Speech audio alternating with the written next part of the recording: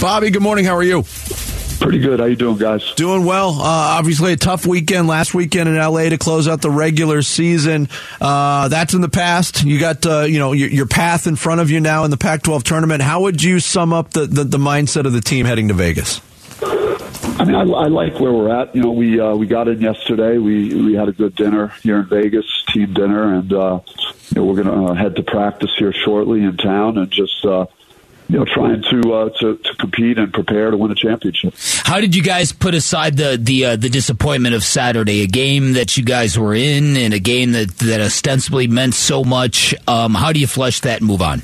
I think it's good, in a sense, good preparation. You're playing against UCLA, that's potential number one overall seed on Thursday night, have to bounce back 2 days later, play another NCAA tournament team, both on the road. So, I thought the guys competed. We struggled to make shots, lost by 3 in a game we shot under 30% from the field. So we had 20 offensive rebounds. I thought we defended with energy, created some turnovers, gave ourselves a chance down the stretch to win that game. But it was, we went all in, and the guys were certainly hurt after the game because we knew what was at stake in that game. But we feel confident about our future and where we're at right now and what we're going to accomplish this week. Bobby Hurley, the head coach of Arizona State, our guest here on Bickley and Marotta Mornings.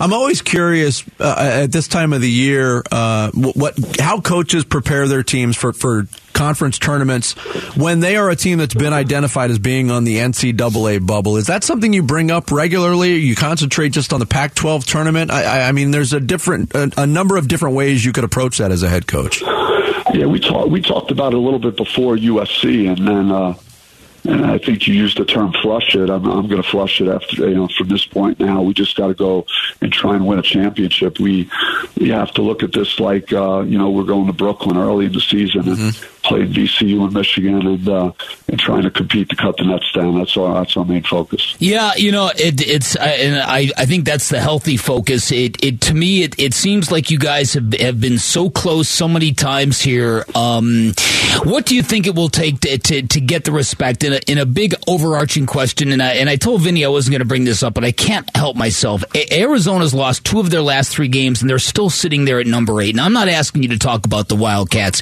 but are you guys being held to a different standard here? Because as I said last time, it seems like you guys are very quick to be penalized for a loss, and you don't necessarily get the bump on the back end. Is there something institutionally or something on a broad base that needs to change so you guys are on that level playing field?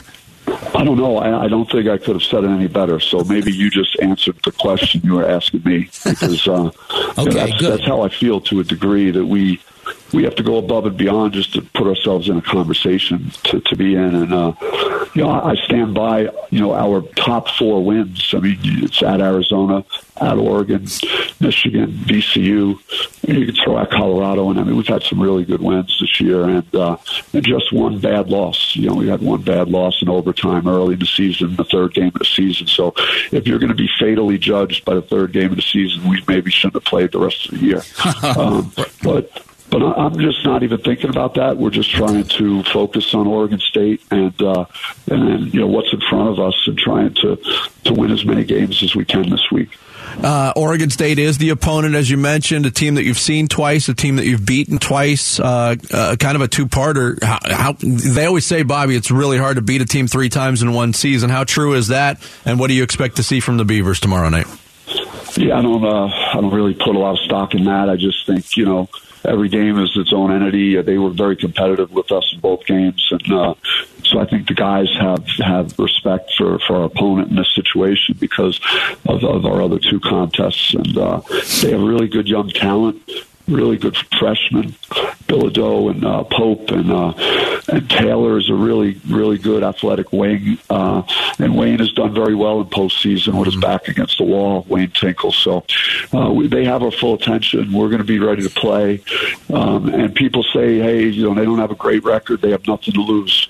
Well, they do. They have their season to lose if we win on Wednesday night. So there's pressure on both teams to to succeed on Wednesday night. Now, it might be difficult to find really quality shooters in this day and age in college basketball. I wonder what your team would be like if you did have maybe more of a dependable bucket getter, because you guys have shown the ability to play elite level defense. And as you cited, we remember talking to you when you guys were in Brooklyn and how you guys vibed around that tournament setting. All of that is back in play now for you guys.